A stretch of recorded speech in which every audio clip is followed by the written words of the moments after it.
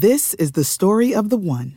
As head of maintenance at a concert hall, he knows the show must always go on. That's why he works behind the scenes, ensuring every light is working, the HVAC is humming, and his facility shines. With Grainger's supplies and solutions for every challenge he faces, plus 24/7 customer support, his venue never misses a beat. Call quickgrainger.com or just stop by. Grainger, for the ones who get it done. Good morning, traders and investors. Are you guys ready for another round of pre-market prep where you get all the information you need to get ready for your trading day? Let's talk about what we got tonight. We'll talk about, of course, the overnight action, healthy pullback. Now what? We'll take a look at Rivian's earnings, AMC, apes, back at it. China stocks delisting, Apple shares up on supply news. We'll take a look at where does the growth trade go from here.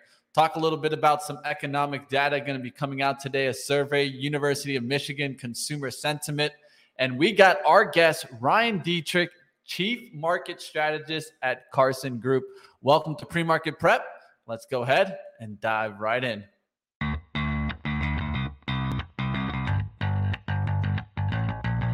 Coming to you live from downtown Detroit, this is Benzinga's Pre-Market Prep with your host, Joel Elconin. This is a volatile puppy here, isn't it?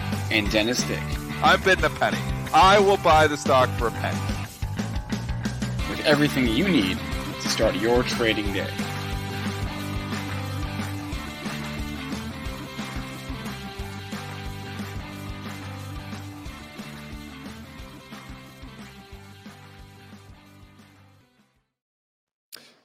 Yes, and I will let you guys know in the chat, they talked about Spencer. All we get is his voice. His voice is slowly going to get out of the intro. I've been working on a new one, so look forward to getting that update. Now let's bring on Joel Elconin, Dennis Dick. And before we get into today's futures action, Joel, you have a special day today. What do you got going on later today?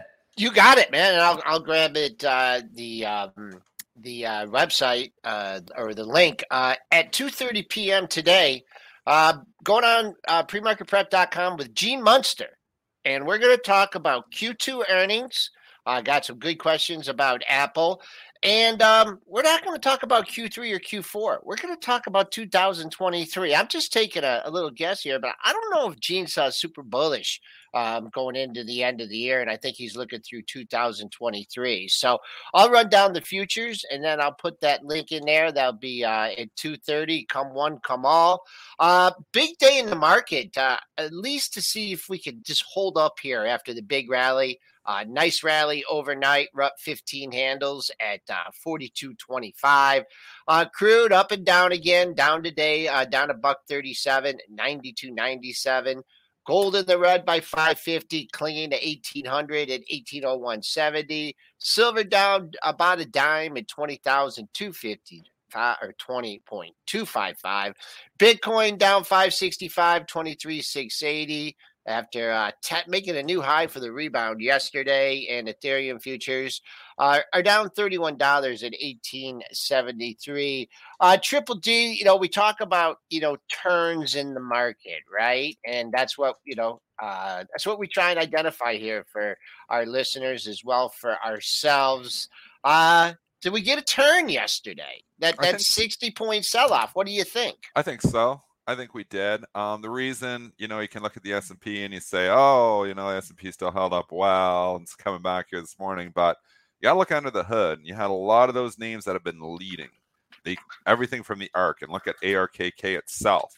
We opened up, we ran, bull trap there from yesterday on the follow through, and then the old rug pull. And we obviously gave back a significant amount, but lots of other stocks, like they've been jumping in, all FOMO, everything high risk. Coinbase opened up right at the high pretty much, Joel.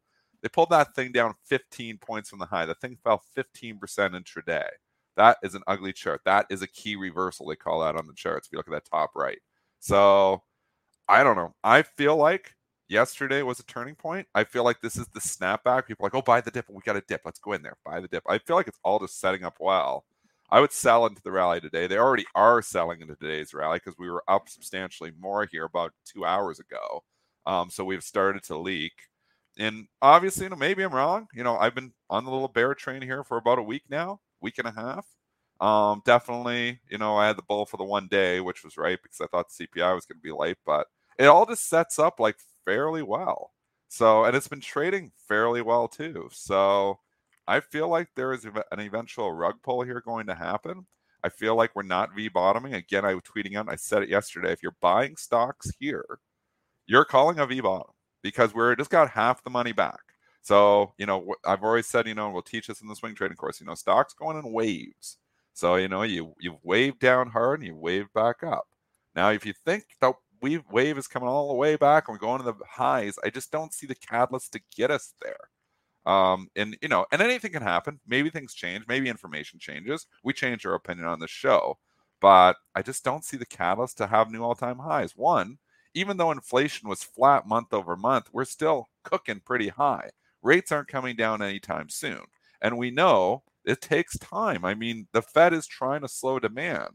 Well, we aren't really even seeing that much demand slowing yet. So don't just think the Fed is like, oh, we're good. We're not good yet. It's not good. We're not at 2% inflation. We're at 8.5% year over year. We're not good. So I just can't see the Fed maybe they don't raise and have an emergency meeting like Kramer was saying, but they're going up in September. They're going higher. Eventually the consumer starts to get strapped, and eventually the consumer starts to spend less money. And to top it all off, to Cameron's point yesterday, stocks are not cheap. Yes, I know everybody thinks, oh, look at where they were. They're so cheap. They're not cheap. Apple. Let's go into Apple here right now. And then obviously I'll let you guys talk. It's been a run-on sentence for 3 minutes. But Apple is trading 25 times earnings. They're 27. Where is it, Mitch? It's 25 or 27 times earnings. Let me try to get an update. Historically, and this is, if you've started trading the last couple of years, you might not realize, historically, Apple has traded with under a market multiple because it's more of a cash cow with the iPhones. There isn't a huge growth engine there anymore. For years, Apple was trading at only 12 times earnings and 11 times earnings. And we're like, well, eventually the market's going to give it some love. And they did. But Apple's been given all that love. It's why I've hedged my entire Apple position. I've been long Apple for 7 or 8, maybe 10 years. I've hedged the entire thing. I hedged early, but, and it's continued to run here. But I think Apple at these prices is a huge gift. It was 130. We're not far from all-time highs, which is absurd in the economic environment that we are going into. I think it's a gift up here. I would not be buying Apple. Is 26.17 here. It's 26 times earnings, and they're not really growing earnings.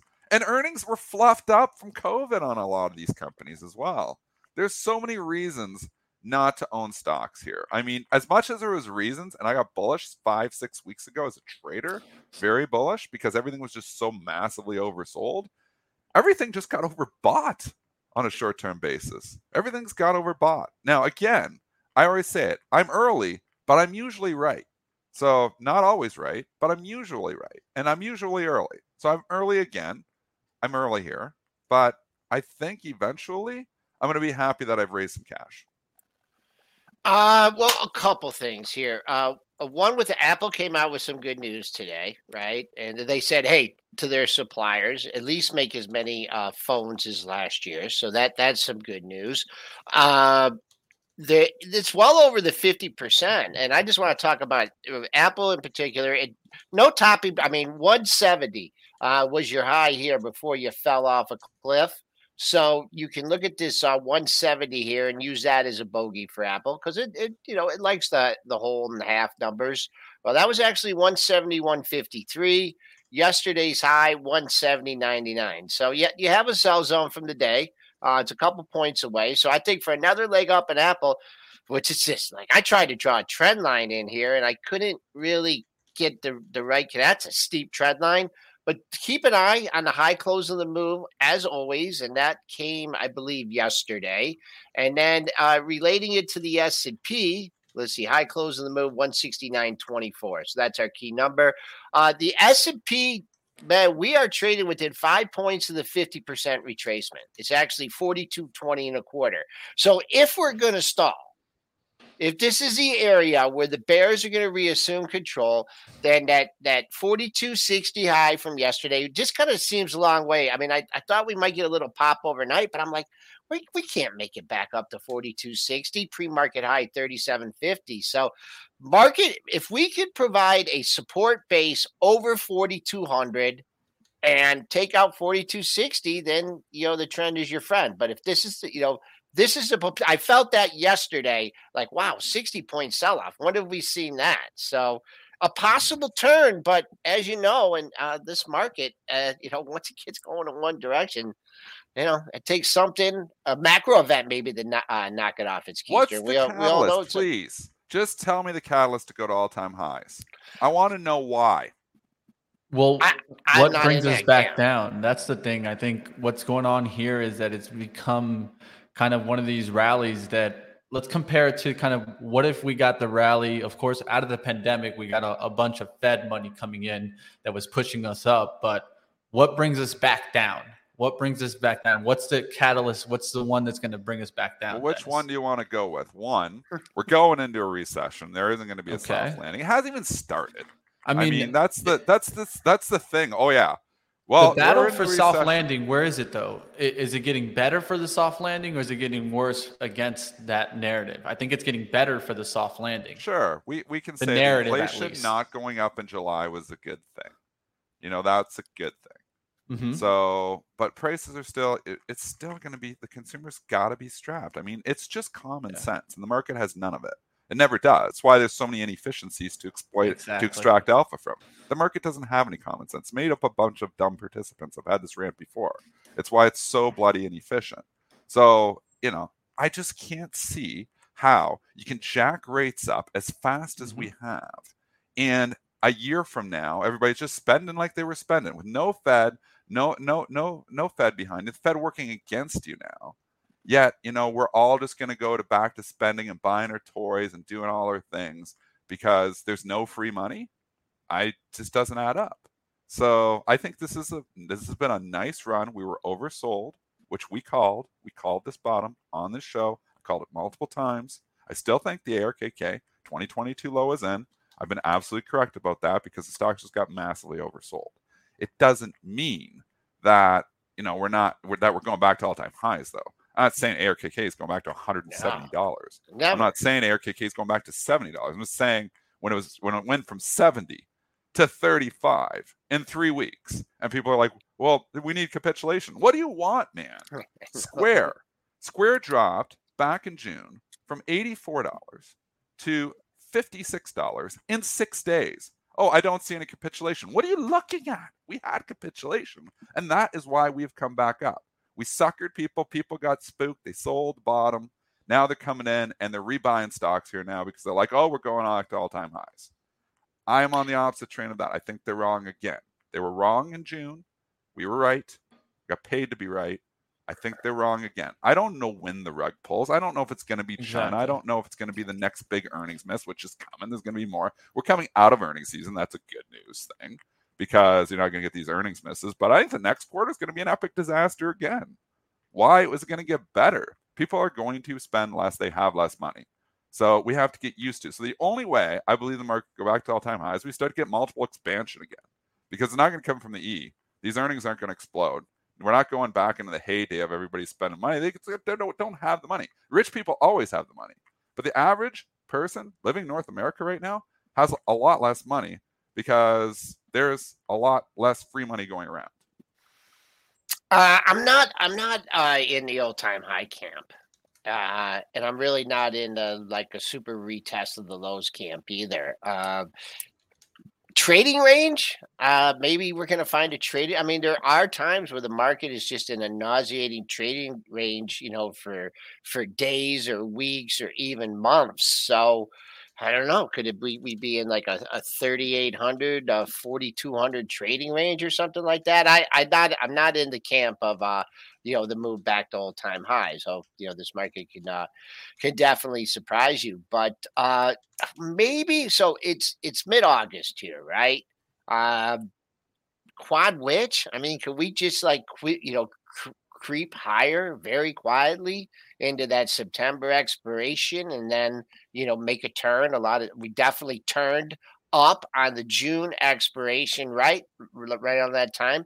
Maybe you just have to just be patient here and not try and pick a top of this rally. Let it flow into expiration. We know we have all kinds of strange things can happen on that. So I'm looking at that catalyst. The China thing, you can't predict. I mean, it's just going to happen when it happens. So, and maybe nothing happens. That's what the bull thesis is that China's just like, we don't want to deal. We're not going to go into Taiwan. We were doing all these drills outside just to spook everyone and say, look, we could do it if we want to do it, but we're not going to do it. I mean, that's possible. Could happen. It still doesn't get us out of the recession scenario, which we are officially in with the 2 quarters, but it's not going to get just better immediately. And to Chad's point all over JJJ, look at consumer credit card debt. We laid this whole scenario out on this show probably 3 months ago. I've laid it out probably 3 or 4 times. This is how it works. You start jacking up rates. The first thing they do when they start to get strapped for money is they sell the toys. You're not buying toys. We've seen that, from multiple earnings coming through this season, that the big fancy toys are not getting bought nearly as much. The second thing you do is you start racking up your credit card debt. So you're still good. You can still do what you want to do. You have some discretionary income, but the credit card debt's going up. Once then you start cutting out all discretionary spending. And then eventually you start defaulting on payments. So that doesn't just happen in 2 days, in 2 weeks. That happens over the course of months. We are how far into this tightening cycle here, Joel? Since the Fed first raised rates, Mitch, question for you too, or chat. When was the first day that rates actually went up? How long ago? It wasn't that long ago. Was it 3 months ago? 4 months ago? When did he flip? It's a good exercise. When was the first day? Chat's all over everything. When was the first day, the actual first day that we went and raised rates? March. That's okay. So Goito is saying March, and I believe our chat's all over everything. So I said March. That's what I said. March sounds right. Okay, so you got April. That's what I'm thinking. April, March 10th. So you can give part of March, but basically April, May, June, July, August. 5 months ago. They'll start to feel it, but last quarter's earnings, they weren't even feeling it yet. Because your last quarter is from April to June. They're maybe starting to feel it a little bit, but not bad. Wait till this next quarter earnings when consumers are more strapped. That credit card debt, they've dragged all that up last quarter, but they're still spending. Now they're like, oh, credit card's full. Oh, all of a sudden, I sold my toys. My credit card's full. It's like, oh, okay, well, we're going to go out to restaurants a little bit less now. Let's cut out more discretionary spending. And eventually, if you're really in tight, and this is what will happen because the whole world's built on debt, is some people will default on payments. Car payments first, obviously. House payments, scary. That can happen. Keep jacking up rates as fast as we do. That's the path. That doesn't all go in like a month. It's not like all of a sudden the rates are high and everything is a mess. Over the course of a year, though, like 1 year from now, if rates are still high, the consumer will be in a lot of trouble. So we can say the consumer is still relatively strong, probably because they jacked up that credit card debt, which we predicted and happened. So it's following that path. So to just come in here and say, rah, all-time highs, we're going back to the way it was in 2020 is absurd in my opinion. So, and to Cameron's awesome presentation yesterday, I think that, I think maybe the worst is behind us, but I can't bet on the best being ahead of us. So you're kind of in the middle here. So did we bottom back in June? Sure we did. Are we topping right now? I think we might be, but where it happens, but I just don't see that, where I'm going to come buy stocks now. I'm coming in and buying Apple stock now after the thing just ran up from 130 to 170 in literally a month and a half. And now it's 10 points off the all-time highs and trading 25 times or 26 times earnings. It's not cheap. So is there stocks to buy that are cheap? Probably, but I think an overall market pullback would be a healthy thing here right now. I don't think we're going back down to the lows, but I don't think I need to chase here. Here, it was March 17th was the first rate hike this year. That wasn't too bad. At least I guess March. I didn't know the date, though. Yep. And then we rallied a little bit off after it, right? Boom, to 450. And then, we all know what happened after that. Fight the Fed. Don't fight the Fed. That's it. Don't fight Mitch. Spot on. Don't fight the Fed. The Fed is fighting the market. You're right. You're 100% right. Don't fight the Fed. We've learned that the hard way, from basically the last 10 years. If you're bearish, fighting the Fed, the free money train, It's the opposite now. So Yep. if you are buying stocks, you are actually fighting the Fed. So I don't. All I do is raising some cash. I'm not all in bearish. I'm not short the market, but I think it's prudent if you've participated and not even have participated. If you've been in the stock market getting your butt kicked, which has absolutely happened to a lot of people out there, you just got half your money back. Might be prudent to take some chips off the table. How does the China stocks delisting today play into this kind of narrative now? Is this kind of a warning sign that we should watch out for? Of course, China stocks, after some of the nation's largest state-owned companies announced plans to delist from American exchanges, does this play into the narrative with the overall market now? It's not good. And if you look at emerging markets, I mean, they have went up, but it hasn't been pretty, especially if you look into China FXI. I mean, think about the rally, Joel. This is a good exercise here too. Think about the rally that we've had in the overall market in July.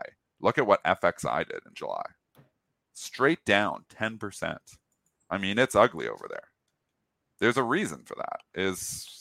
We're like at a situation, one, where the U.S. investors aren't trusting to invest in China as much, but two is I just don't know if we're going to be buying as much stuff from them. We're trying to CHIPS Act, trying to bring stuff over. Ratings on the wall here that this just hasn't been. The U.S. and China are in a political war here, and delistings is part of this political war. Are they going to delist the big guns? I sure as hell hope not, but it's the reason I don't own Alibaba. I always liked Alibaba, but I sold it a long time ago to everybody saying I was an idiot to sell it. When I first sold it at $240, they said I was stupid. Then I sold the rest of it at $150, and they said I was stupid. Now it's 92, so I don't know who's stupid now. Baidu, $3 down here this morning. So they're getting hit. I see no reason other than some of these are fairly cheap on evaluation metrics. Like we said, as much as Apple is expensive, some of these stocks are actually cheap if you believe the numbers. But if we're going to political war and we're going to start making stuff with the U.S., which I think they need to do, maybe there's that potential where these stocks are going into secular decline here. I don't know. The delistings and stuff, I don't want to be invested when I see stuff like this, though. Been talking about it for a long time, back and forth.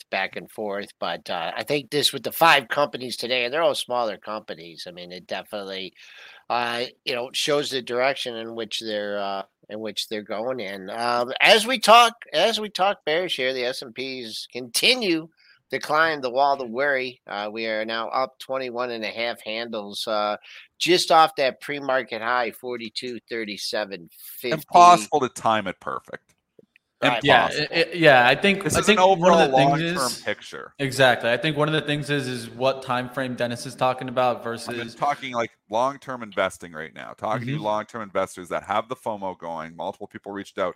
What do we do here? I mean, we're up. Are we buying stocks? I'm like, no, I'm actually selling stocks today in the long-term portfolio. As a trader, you can trade anything. As a trader, I would sell this rally too, because I think what happened yesterday to blow off top, we got hammered in Coinbase, hammered in other thing, and getting the snapback.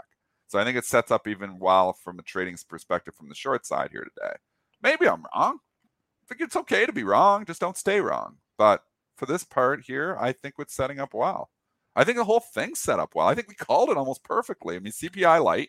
I mean, people are really giving me heat. Some people really give me heat, and I'm just wrong. I'm like, well, I don't think I was wrong with the CPI light call. I said the market, I think it's going to rally. I went long stocks. I sold it into the 420. I didn't sell at 425. I didn't get it all because, we went from 412 to 420, got paid for that. 420 to 425, not as, that second day move. I kind of thought we might stall at 420. So we got a little bit more, but then we had the rug pull, and I tweeted out yesterday morning. I said I'd be selling stocks here, and then we fell from there. So I think even on a day trading basis, we called the market pretty well. So I don't know what the heat's for, but people, some people, because I'm very opinionated, just like to give me heat, and that's what it is. Always, man. It wouldn't be a market if you didn't get heat, man. AMC apes back at it. Let's talk a little bit about the meme stocks coming back yesterday a little bit. AMC was one of the strongest ones. We'll take a quick look here at AMC bouncing back. GME didn't really partake in Triple BY, but Triple BY has been hanging on here. And so I'll definitely keep that one on your radar. How do you guys feel about AMC coming into today? It's been an awesome run. I mean, I don't think it's going back to 60 or 70 and we're going back to 300 and it's the next GameStop. I think it's like, boom, you got 12 to 25 in a month and a half. I don't know where the thing stops, I don't know where the circus show ends, but it's been a good run. It's been disconnected from fundamentals forever. I think you're taking the money and running, but but who knows? Like, this is a hard stock to call, and if I say something bearish about it, people hate me. So you're not supposed to talk AMC. Don't or worry, you're supposed to be eliminated from the show. You got a bull here. I brought on Matt Kors 2 or 3 weeks ago to talk about AMC, and it was setting up for. I like Matt. Matt follows me on Twitter. I like Matt. He's a good guy. We talked. He's a nice guy. Well, one of the things that I talked about with him is that really for a second there, the AMC story, right, for a while and out of the pandemic was that the theaters were going to go out of business. That's what a lot of people thought. Yeah. But not what happened. Let's just be honest. And that's not what happened. But why didn't that happen? Why didn't AMC go out of business? Well, the truth there is the battle was, were the movies just going to come to our home? And they weren't going to be streamed inside the theaters, right? They were going to be streamed both ways, where you could go to the movie theater and you could watch it at home. But if you've seen the companies that were doing that, Disney Plus, you had HBO, right, that were bringing it back to your home, they went away from that. They're going back to the theatrical releases. And so this gives AMC their story back that, people will be going back to the movie theaters. Now, does it make sense at a price up here? Well, that's to each his own. But one thing I would say is the narrative came back to AMC, that people are going to the movie theaters. Yeah, it's all it trades on is story. You're the story trader, Mitch. I mean, this isn't trade on fundamentals. It can trade everything, can trade on technicals, but it trades on story. It trades on hype. It trades on story and hype. But the reason AMC didn't go out of business was because of the apes. They saved that company. Congratulations. I've never seen that. In 22 years of trading, I've never seen investors come in and save that company. They saved that company by jacking up the price so far that they were able to sell shares to raise more capital to get themselves out of trouble. The apes saved that company, and that is impressive in itself. So impressive. So I don't know the path going forward here. It is still disconnected from fundamentals, but I do know that the apes saved that company. 2750 is what I'd keep an eye on today. If you're looking for more upside in it, that was your high on Monday. Looks like someone has a little bit of a piece here at 2650. They're just trying to nibble out of, but you hit that 2750 a little bit too much too fast. Came down, filled the gap. You're right back up here. So that's what I would keep an eye on, 2750. And then also for today, who knows how the market's going to go? Who knows how this is going to trade? Yesterday, besides the day that, you had the move up, you made the high of the move, that yesterday was the most impressive day. And for me, the reason is because it had its high close for the move, and it had it by nearly $2. Didn't make a new high for the move, but a new high close for the move. So 25.46, we'll keep an eye on improving on that today. And then 27.50 on the upside. That's fun. Quick look at AMC. And can we take a quick one at Triple BY, because I think it's setting up there at least. It's been hanging out here just right above the 10 mark. And I think it looks interesting for a pop into the 11s. It's got to hold the low at 863, which is a hell of a long ways away from here. So it's hard to control risk on this thing now. You've got that little uptrend going here. I mean, the fundamentals in this company, the company is still in a whole world of trouble. So it's not like this is the turnaround story here. I don't think the company's turning it around at all. Agreed. I just think that it's a story type stock. It's getting a little bit of a buzz. You've seen these Reddit stocks start to take, you have to take note of Reddit again. You didn't have to watch Reddit for the last, for a while here now. You got to take note. They're moving stocks again. So the hype's back. The FOMO's back. They're going on Reddit. They're like, how are we making money? It's back. So how long it stays back is the question. But I do think Bed Bath & Beyond 5 to 10 to 12. There's a rug pull on these stocks eventually here. I don't want to be caught in it. Volume's coming down. The big day that had 124 million, that's when you had the leap from 816 to 1141. You're not back at 1141 yet. So I'd keep an eye on that. And then the high to move at 1199. Those are your two levels. As far as support goes, you got a double close area at 1050. And then just, going back, to the, things for a bearish thesis at these levels. I mean, these stocks did the same thing, and ended up, it took a while, but it did signal a major top in the market. So that's the excessive speculation. Excessive speculation is a great word, and that's what you start to see when you get near the tops. That's why you've seen it multiple times where all these meme stocks start to get hot again, and then the rug pull happens. So it's usually not a good sign. I don't like the action from yesterday, just going back to it again. I don't like the Coinbase action. I don't like, there was multiple stocks that look like that. I mean, Square, Joel, did not have a good day. SQ up, and they pulled the rug out from under it. There was a lot of stocks that just didn't have good days. AMD did not have a great day yesterday. Opened up and then closed down right near the lows. So you naturally get a snapback on these days because it's people who are day jobs and they come in, they're like, oh, we got a pullback, we could come in. I think it's a bull trap here. So short term, like from a day trading perspective, I think we could go red today. All right, now let's take a look at the earnings stock that we were going to take a look at today, Rivian. Let's jump right into that one, and then we'll be able to get through all our headlines. And I see someone in the back that everybody should be excited about, Ryan Dietrich, coming on soon. So definitely hit the like button. Let's take a quick look at Rivian here. Automotive here, EPS coming in at a loss of $1.62. Sales came in and beating the 337.52 million estimate. Sales came in at 364 million, so a slight beat there. Rivian Automotive said that they produced 4,401 vehicles and delivered 4,467 vehicles. They did report over 15 billion in cash and cash equivalents. They did also reiterate their production target of 25,000 total units produced. And they also said that they would add a shift to go ahead and get to those numbers. One thing that I did like that they did include that. How would they get to 25,000 if they've only produced 4,401 vehicles in the first half? Well, they're going to increase a new shift to try to get there.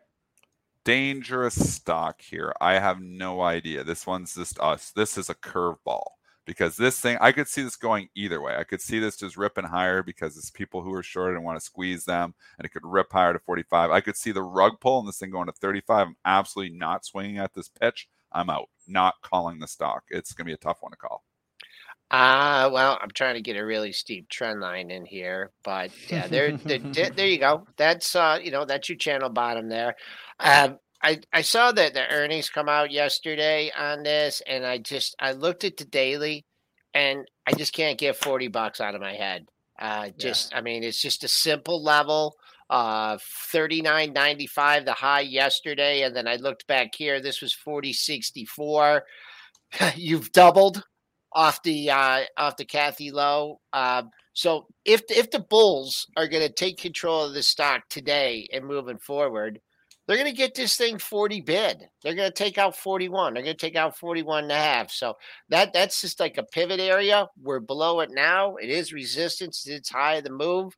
On the downside here, the highest low, if you're looking to exit on weakness, the highest low of the move was yesterday's low at 37.75. We'll see what happens in Rivian. A lot of, I think, what's going to happen there is I've just been focusing on Tesla. I feel like that's really the dragon to watch here. Is it coming back to 900? Are we going to break back down to the 50% retracement? That's true, which is too, 810. Man. Yeah. And so those are the levels that I'm watching. 900 above, Tesla looks interesting. And then the 50% retracement puts it down towards 810. That's where I've been looking for that pullback. Trying to hold on. The problem with Tesla, though, is he's going to lose this Twitter suit. He might need to sell some more. I mean, look at the stock. Twitter keeps going up. The market is speaking like he's losing.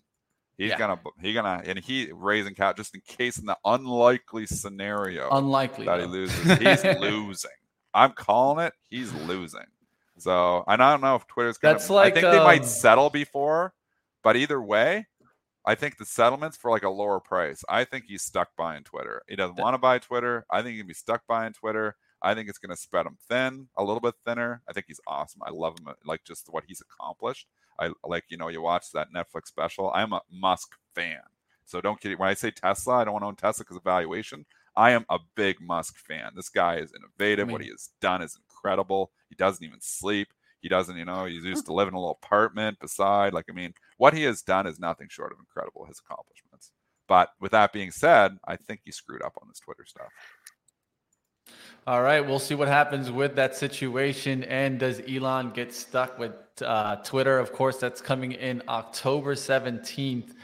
So the court date will be coming on up. And I think it's going to be interesting to see what happens there. Even if Elon gets stuck with Twitter, we've never seen him really fail, right? And so it's going to be interesting to watch what he can do if he does get stuck with it. I would like to own Twitter, but he's going to go private. So I'm like, so you get the 5420. But, if it was just going to be like running the company, it was still going to be a public company. That's huge for Twitter. It'd be interesting, right? It's actually very, very bad news. What if he says he doesn't want to go private, Dennis? What if he says, I'm going to keep it public? Well, it's already 5420. He's taking it over private. So, he's still got to buy the company. He could bring it back. Relist it after. Who knows? It could be a strategy there. He could come and relist it. All right, let's go towards our guest today. I know the chat got super excited when I mentioned him just a few minutes ago. Let's go to Ryan Dietrich, Chief Market Strategist at Carson Group. Welcome, Ryan. Welcome back. It's been a little bit of a while.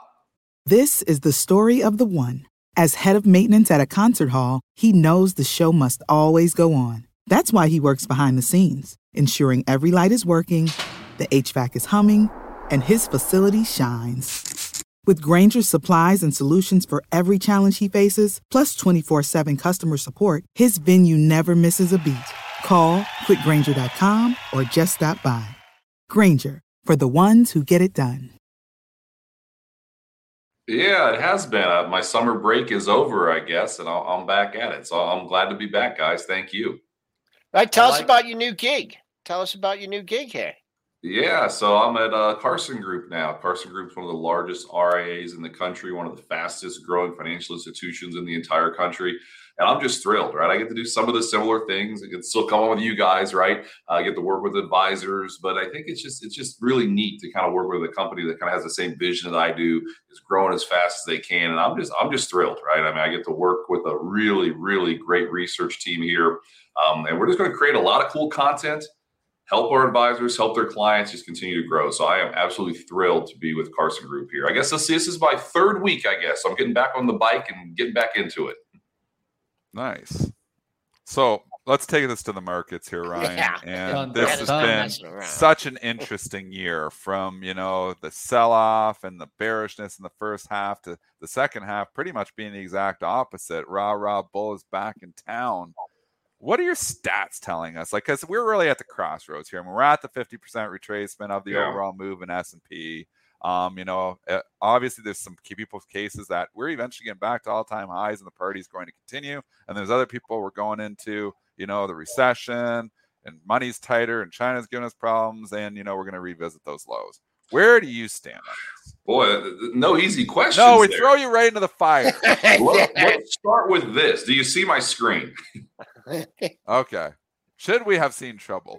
The answer is yes. Perfect. Okay, so you see my screen. That's the first thing. As long as you see what I'm trying to share, that's great. So, I've come on to you for a long time. I love to kind of draw the picture as to what could have happened looking at history. Let's keep it pretty simple here for the first couple slides, big picture stuff. We know we have a new president. We know it's the second year of a new president. Check out on the screen here, that green there under a new president. The weakest scenario is the second year in the presidential cycle under a new president. It's never that simple. I get it. But still, that's something to be aware of. Good news for longer-term investors. Look to the right. Once you get to that third year, things get a little bit better. Now, here's a chart I know I've shared with you before. It's just looking at all the quarters of the 4-year presidential cycle. And it is what it is. Midterm years, kind of like I just talked about, usually aren't that great. You can see the second quarter of a midterm year, the one we just had, where I think we lost 16% on the S&P last quarter, approximately. That's the worst one out of the 16 quarters. So we're in that range. And I came on you saying, listen, after 120% rally, maybe a little indigestion, maybe we think it'd be one of the worst bear markets we've seen in a long time. No. One of the worst starts of the year ever. No. But still, some of these things were the dominoes were set up, I guess you could say, looking at this. And again, the good news from a bigger picture, going out a little bit, you see some of those better quarters come in here. What else did I have here? Okay, here's an interesting one to me, at least. We just pulled back, what was it, guys? 23.6%. So ballpark 24%, close stuff for government work. The average pullback, if you don't have a recession, and like you just said, Dennis, are we not? We don't think we're in a recession. I got a slide that shows that in a second. But if you're not in a recession, all right, the average bear market, you can see, pulls back right about 24%. Is it that simple? I don't know. Was June 16th the lows? We think it very well could have been. And that's just kind of another way to show once you get down negative 20, if you don't think you're in a recession, it might be time to start to potentially nibble a little bit. And that's absolutely taken place. This is another one here. We just had the 150th day of the year, I think like on Monday or Tuesday. One of the worst starts of the year ever. Yes, you can see on the right, normally years come back. What I think is fascinating, though, check out how many of those years are midterm years, right? The last 6 times we had a worst start to year ever, they were midterm years. So again, it is what it is. Midterm years usually can be a little rough and they can come back. I got a couple more, guys, and we can get a little more conversational if you want. Yeah, big quarterly drops, right? We just had a 16% drop in a quarter. Check it out. 6 months later, after a 15% drop in a quarter, never lower for the S&P. A year later, never lower for the S&P. Relatively small sample size, but 8 for 8. I'll take it. Up 26% on average. Now, here's the breadth one. I know you guys talk about this stuff a lot. Like, we had over 80% of the stocks in the S&P just crack above their 50-day moving average. What in the world does that mean? Well, I kind of just, show it here. When you have that much breadth, normally stocks will continue to do pretty well. Yes, it happened right ahead of the 100-year pandemic also, and that didn't work. But the other times, we've seen strength. I'll tell you, when you get it to 90% of stocks above the 50-day moving average, which we're not there yet, but hey, we could be there, a little more strength. The returns going out a year, like well over 20% on average, higher just about every single time. So a little more breadth could be a real strong signal. Maybe I'll go to this one, and then maybe we'll talk a little. Jobs, so fundamentally, F word, fundamentals, right? We just made up all the jobs that were lost. And here's what I want to point out here. When you have over 3 million jobs created in 1 year, like we are this year, guys, that year's never been in a recession. 17 out of 17, never in a recession. The next year, only once did you go into a recession when you created as many jobs as we've made this year. So again, at fundamentals, are we, aren't we? The jobs market to us says we're likely not in a recession. And that, again, suggests we probably made a pretty major low and things, they're not perfect, right? But it's better than we were. And we think this upward trend is alive and well. So I'll stop for a minute here. I like this bull talk. I like this. I mean, we always got to stay optimistic at the end of the day, right? I mean, you can always know that in long term, I mean, even if we're in a bear market, usually going to come back to a bull market at some time, right? And so I think that's we won't get into that. We live here in the United States, and I know that you live a little bit north, Dennis, but we won't get into that. But definitely, I think here now, one of the things that Ryan, definitely that you brought up that caught my eye was the market breadth, and how that's changing. The big important part with that is really that it's not one stock leading us back, right? It's a lot of stocks that are leading us back. Now, one area that I've been watching, of course, is the SMA 200 compared to the SMA 50. Now, the SMA 50 definitely came back really fast there. Do you think it came back too fast, or do you think it was just kind of one of these things where everything was just kind of going with the correlation up? Yeah, I think everything going with the correlation up. I mean, and again, those breadth thrusts, right? Remember, it was maybe 2 weeks ago when we said, more than 55% of the stocks in the S&P were making a monthly high. People were talking about that. That was another one of those, all the stocks at once kind of go up. And that's what you kind of see at major lows. All those stocks kind of group together and form some strength. Now, hopefully you're still seeing the screen. I kind of have a what year is it, right? I mean, we like to use analogies, right? I mean, but I'll tell you, so 1970. Hire this guy. Yeah, 1970 was the worst start to a year at the midpoint since this year. down like over 20% at the midpoint. I forget the exact number. Actually came back to positive. So just be aware of that. Also 1968 and 2020, very similar, right? Election year, protests, recession, pandemic, okay, 68 in 2020. And then you add 2 years, and here we are again with some similarities, all right? And who knows? I mean, 1970, the second half was pretty strong. 2008, I threw that in there. Hey, some people say it's 2008. We don't think so. We'll see with the bad start to the year. I think it's more 94 is that period where the Fed was aggressive. Fed was hiking. Mid-cycle slowdown, did not go into recession. I think Mark Twain said history never repeat, but it rhymes. Some similarities there. I think 82 makes a lot of sense, though. High inflation, issues with Russia, economy kind of wishy-washy, but massive inflation, right? There was a 3-year bear market where stocks went down 27% from, I think it was November of 80 until August of 82. Within 4 months, that 27% bear market was made up once it became clear inflation was starting to peak and roll over.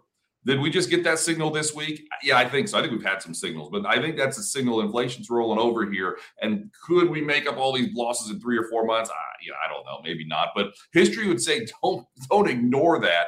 And you say this is like 82, people kind of heads explode. I'm just saying there are some similarities. We've seen bad times before.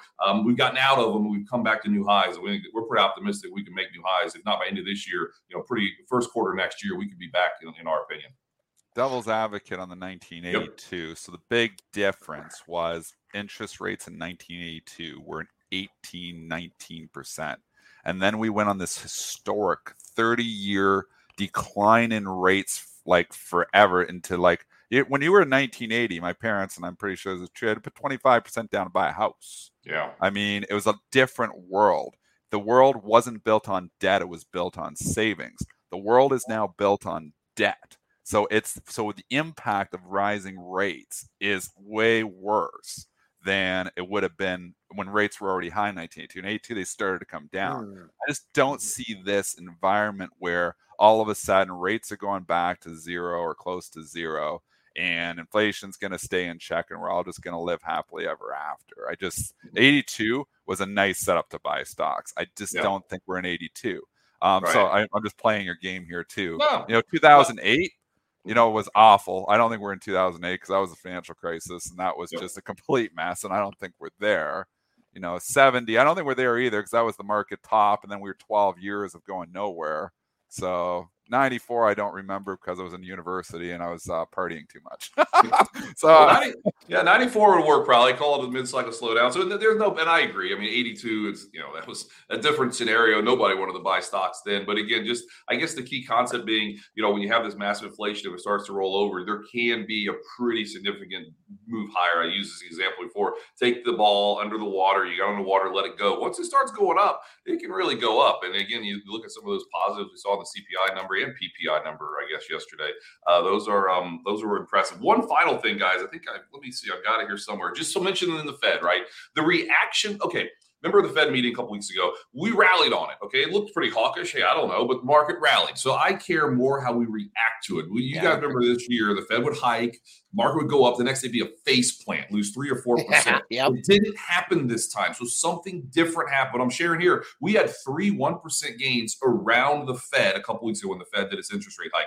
It is what it is. When you have that much breadth with all the other breadth stuff I was talking about, check it out a year later, you're never lower, up over 20% of the time when you have 3 straight 1% gains. Last time I saw something like this, 4 1% gains around the election November 2020, which obviously kicked off a really, really good bull market then. We'll see if history repeats itself or rhymes. But again, the reaction we're seeing now is just a pleasant surprise. And again, probably a sign that stocks will do better in bonds second half of this year. And we're working our way back to a new high, maybe before the end of the year, which sounds kind of crazy. But 1970, 82 say it's possible.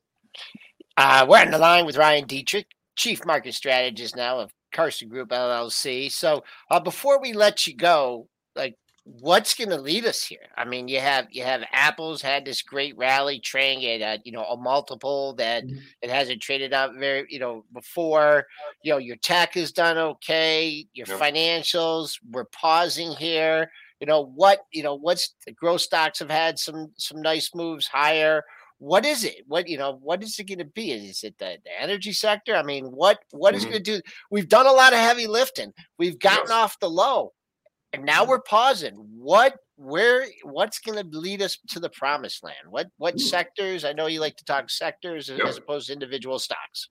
Absolutely. So, we're still a little overweight value here, more even weight growth. You talk about tech, maybe tech's maybe is more of an extremely oversold bounce here, but still the market goes up. These areas are going to go higher. So we'd still side a little bit with materials, energy, on that side of things, more neutral weight technology here. But just, big picture, I think for your average investor, just to remember, I mean, there's, what Amazon got cut in half, right? Apple got down 30%. I know they're higher now, but there's some really good companies still that are making a lot of money that are much cheaper than they were. We know that, but again, it's all about those fundamentals and underpinnings. And again, I hate to say the Fed drives the ship, but it does to a degree. We're optimistic they're not going to hike quite as much, and that's kind of just another bullet point, if you will, for this trend to go. But value a little bit over growth, but we still think opportunity, big time stocks over bonds is why we're positioning our portfolios here. All right, we're going to go ahead and wrap up here. Thank you for coming on, Ryan Dietrich, and like always, bringing the stats. That's one thing that never you will see Ryan slack on. He's one of the best out there and definitely covers it all. So if you guys want to follow him, definitely check him out on Twitter. I see these stats coming out all the time, so you guys want to definitely stick close with Ryan Dietrich, Chief Market Strategist at Carson Group. Appreciate you coming on, Ryan. Thanks, Ryan. Thanks guys. All right, let's keep going here. Let's take a look at some ticker time. What's going on with the overall market, Joel? Are we getting some leaking, or are we still holding up? This has been a super quiet pre-market session. Well, we had the jobs number. We're just hanging out here. 7 points off the high at 42.3750. No intermediate numbers in between there. 60.50 yesterday's high of the move. And if we come back down, I mean, the only thing I could probably give you would be mid-range on the session, and that comes around 42.20. But once again, for Ryan's scenario, for us moving forward from here, you gotta prove you can hold 4,200, put a couple lows in that area, and then take out that 42.60.50 high. Boy, 4,200 handle. Day for the market here. Big important day for the market. People asking me, multiple people, what I did with my House of Mouse. I said I might sell into it. I did sell some into it. I actually got almost the high. Sold it right after the open, 122.50. Nice. I sold more of the position. Still got a chunk of Disney. Didn't want to sell it all, but it was the biggest position, I believe, like a single stock position. S&P, SPY, and QQQ, I think, are the biggest positions in my long-term portfolio, but I think it was the biggest single stock position in my long-term portfolio. So I lightened it up. It's been a good run. I mean, 90 to 122, and I still think that there's trouble ahead. So that's why, I've lightened it up, but I still have a chunk. I still have a chunk of AMD. I still have a chunk of Disney. People say, why don't you just sell it all? I was like, wow. If I knew for certain, I had the crystal ball that we were going back down to the lows, I would. But nobody knows anything for certain. That's why I don't go 100% cash. What if I'm wrong? Chat's asking, what about the financials here? We've been seeing them still going. A little bit of the bid there. Are these in play? And is this one of the plays that you can look for if you think that we're not going into recession here? I think the financials are cheap. I think we're going into a recession, and that's why I don't go in those, because those will get hit the hardest. I mean, that whole scenario that I was just talking about, where you sell the toys and then you rack up the credit card debt, and then you cut back the discretionary spendings. They haven't even got to the banks yet. The banks are the problem because they're the lenders, and people start defaulting on payments. I'm not saying we're going into 2008, where we're in the financial crisis and payments. We're not in this maybe massive housing bubble, although you could argue that we are in Canada. I don't think that we're in, a 2007, 2008, especially to Ryan's point that he just had with the great slide. But I do think that the banks, at the end of the day, if we're going to recession, are going to get hit as well. So they've had a good run already too. So again, if you weren't buying banks a month ago, you're late to the party. Buying Citigroup now is 43 to 54 in the better part of 3.5 weeks, 4 weeks. That's a big move. Bank of America, $29 to $36, up 20%. In a matter of a couple of weeks. JP Morgan, 105 to 121. You coming in now at 280. Goldman Sachs, 280 to 351. Wait, look at Goldman. This is the time where you had the guts and you were buying the dip back in June, July. This is your payday. This is the ring the register moment. So no, I'm not buying banks here. If I was long them, I'd be selling them. All right, I did want to take 1 second here. I wanted to show you guys what I've been looking at to see when do I think we could get that reversal action. I know that we're not really big on the technicals here, but really quickly, just going to point towards it. When we were at the bottom there on the SPY, we did get down towards the bottom on the RSI. Now we're heading towards the top of the extreme. Last time when we came down here was that bounce that we were here, and that was the specific date was March 29th when we were at the top there. We were at RSI 75, and you could say 77.42 was the high there. Now we're starting to get on the daily here. We're at 75.98. I think we can go towards maybe the 80s, but from there, how much further can we get? This just a kind of a technical way of saying, yes, we are overbought, to kind of go towards what Dennis says. Of course, Dennis doesn't need this, but hey, some of us traders. That's nice. It kind of take a look at shows. it. Maybe I should have that on my screen because it kind of just shows what I've been talking about. I'm feeling it because I'm in the market every day, but I can see there, like, yeah, oversold. As much as I felt we were oversold, it was showing we were oversold. So it was confirming what I was thinking. This is more confirmation of my thought process. That's is the that way we're I use overbought it. right now. We're not cheap. We were cheap a month ago, like fairly cheap. We're not cheap now. The stocks have had a nice run. I mean, even Amazon, and I took some heat on the Amazon. I bought it like 110 and it went down to like $100, 140. I'm up. I looked at that Amazon. I'm up like 20 some percent, or my wife's account, in her registered account, retirement account. So, but I was looking at the moves. I mean, these are pretty good moves in like a month and a half. I was down in that thing, and now I'm like 25% green in it. Like, these are big moves. I don't think I'm buying it now. It's starting to build up, though. I mean, I'd keep an eye on this 145 area. I really like this. I'd make this almost a 5-star here moving forward. If you're looking for this move to continue, we were hanging out at 145. I believe this was before earnings, right? You had the big drop. You've never come near it. You came back and you filled the gap. And now you got another 3 highs in that area. So if you've been riding this Amazon to the upside, 145, just keep an eye on that. Today we're trading up a buck 31. I think another thing today, I mean, it looks like we're going to have a little rally here off the open, right? So we'll see, how close we get to yesterday's high. And right now, for something like Amazon, I mean, this is going to have a $3 run to get up to that yesterday's high. But really keep eye 145 if you're looking for to get above it, continuation move higher. Long it takes to take out 145, maybe we roll over and head south. Pablo's been. Let's go to Pablo. He's been very patient. He's asked multiple times. All right, just trying to wrap this up and get towards our kind of wrap up here, but let's go ahead. We'll go really quick. I want to go Pablo because he's asked the pharma stocks, and it was such an interesting day for them yesterday. They really got hit. We know GSK, SNY hammered. They did bounce off the lows. They did. AbbVie, Johnson & Johnson, Pfizer. He's asking about all those.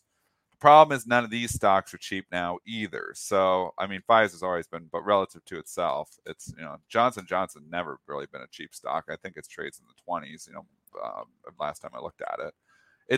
I think if you got J&J down like another 10 points from here, the 158 area, I think it's a good long-term buy down the 158. These are stocks that work kind of in all environments to a certain extent. If we're going into rah-rah expansion mode, then obviously they get left in the dust because they're lower betas. But if you go into recession, some stocks, they're not necessarily recession-proof, but they do better.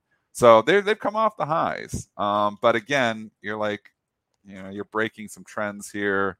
They're not looking as healthy as they were. I sold some of my AbbVie long-term position at 150 ahead of the print. It's 142 here now. It's still cheap. Like, AbbVie's actually a cheap one, but I don't know. Like, could these eventually see 120 again? Because some of these things pull back. They've had pretty good moves. So I think I don't want to be early here. I'd like to get bullish some of these pharma stocks because I'm a contrarian and myself as well, at least as an investor. But I don't want to be early. So I think I'm going to let this dust settle a little bit more. They're not in vogue right now. These stocks they're definitely not in vogue. Yeah, perfectly but said. I mean, at least at this point, where the market is, it's still, and I mean, even, I think today, I know you've had some you had some pullbacks yesterday, but it's still risk on, and in a risk on environment, these stocks are not in favor. So I mean, if you're taking a stab on these things, thinking it was just overdone on a lawsuit that may or may not happen, right? you can lean on the lows from yesterday for that, like that Johnson & Johnson, boy, that came right down to did take out the June low. You can hang it at 167, but below 167, I know Dennis mentioned that support under 160, but it better get away from this 167 in a hurry, or else I think you got another leg lower there for Johnson & Johnson. Go ahead, Mitch. All right, quick levels here just for the overall market. What should we watch, Joel? Anything you got for us? I'm not falling for the taking out the pre-market high trick today. Okay. If we, I mean, because I since we're so far from that high from yesterday, I think people are gonna like be, okay, I'll sell a little bit here. Yeah, it isn't yesterday's high, but I'll sell here. On the downside, we've had about a 30-point move, so mid-range on the session. It's just a soft number, 42.22. 42.23, very, very minor support, but I think it'll be a good day overall. Make a new closing high for the move. Not necessarily take out the high from yesterday, but close above the double close area right at 42.10. All right, Joel, what is coming up later today? And then we'll talk, of course, about the introduction to swing trading. Okay. What do you got? Yeah, just I put the link in there again. We haven't talked to Gene in a while, and he's very busy in the morning. And so I talked to him about doing something in the afternoon, and I just thought this is kind of like a weird earnings season. Expectations were low. So I thought some stocks were rewarded for not great numbers. The ones that didn't have the great numbers, they kind of bought the dip on. So I just want to get his overall assessment. And then we're going to skip Q3 and Q4 because I'm not sure how bullish he is, like Dennis, going to the end of the year.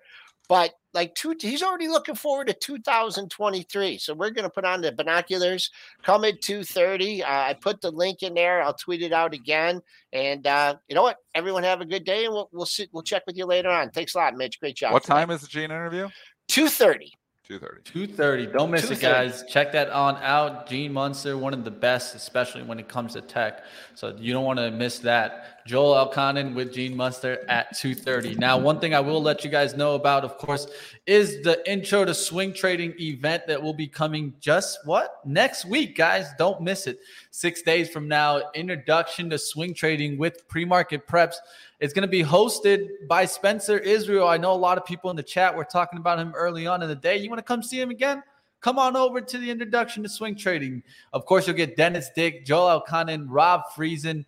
They're going to have a lot to talk about. There's some great stuff they'll be getting into. They'll be getting into a crash course on technicals, swinging relationships, and, of course, seasonality and quantitative approach with Rob Friesen. I don't want to miss that because I myself love that kind of talk. So definitely check it on out. Dennis, you have a great day. Have a great weekend. Enjoy you too, Mitch. Always great job this week too. Mitch, give Mitch some thumbs up here, man. He's rocking this. He's just getting in his zone here now. It's a smooth show. Mitch is rocking. And people don't realize Mitch was behind the scene the whole time. That we've done this show for years. Mitch has been behind the scenes, trying to coach, trying to help us, watching the chat. And obviously, helping us, from so many other perspectives as well. So give him a thumbs up here, man. Mitch is killing it. Appreciate you, Dennis. Have a great one. Go kill it like you always do and do what you do best. Have a great weekend. Trade. Do it, Dennis. All right, let's go ahead. Let's get on out of here. I will play the swing trading trailer here in just a short second. Like always, we do got some great shows today. We are going to be getting into next live trading action. So come on over. I've been hot. I don't want to ruin the green streak. Still keeping it going from yesterday. 3 for 3 yesterday. Let's see what we can work up today. Let's see what we can do. Like always, check out the Introduction to Swing Trading. I will let you guys know I won't be having stock market movers today, normally at 1 p.m. Eastern. But we will get towards at the close at 3:30 with Joel Elconin. Now, up next, you guys got live trading. Check out the swing trading trailer, and then I'll see you guys over also at Benzinga Live. That's going to be coming at 11. Are you tired of being sucked into momentum stocks just as the momentum turns the other way? Do you not have a big enough account or tired of the complexity for options trading? Well, join Pre-Market Prep's Introduction to Swing Trading. This is going to get me fired up. Learn event-driven trading, seasonality, sympathy trading, and you can stay on top with optimal hedging strategies. So welcome back, Spencer Israel, from the market hiatus, and learn along with Tim as he hones his trading and investing skills. August 18th, 12 p.m. Eastern to 3 p.m. Eastern. You think you learn a lot every day listening to Pre-Market Prep? Learn how to become an investor that can survive the swings, ups and downs in this volatile environment. What's up, Patrick? I gotta get that mustache going here. I gotta do the little spin here. I've been working on it. What do you guys think? You think I can get there? Let me know. Come on over to live trading. We'll have some fun. See you guys on over.